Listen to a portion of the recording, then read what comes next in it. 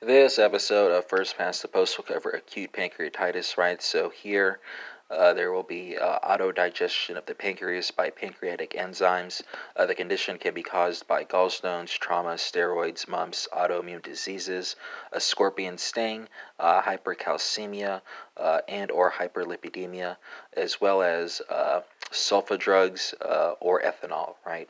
Patients here may present with epigastric abdominal pain radiating to the back, as well as anorexia and or nausea, right?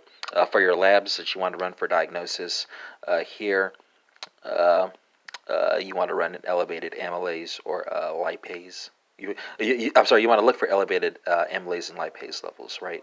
And acute pancreatitis that can lead to disseminated intravascular coagulation, as well as acute respiratory distress syndrome, right?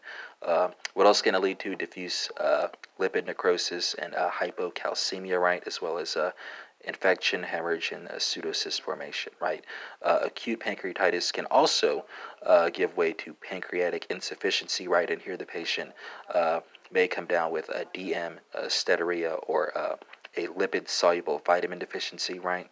And finally, chronic calcifying pancreatitis is strongly associated with alcoholism.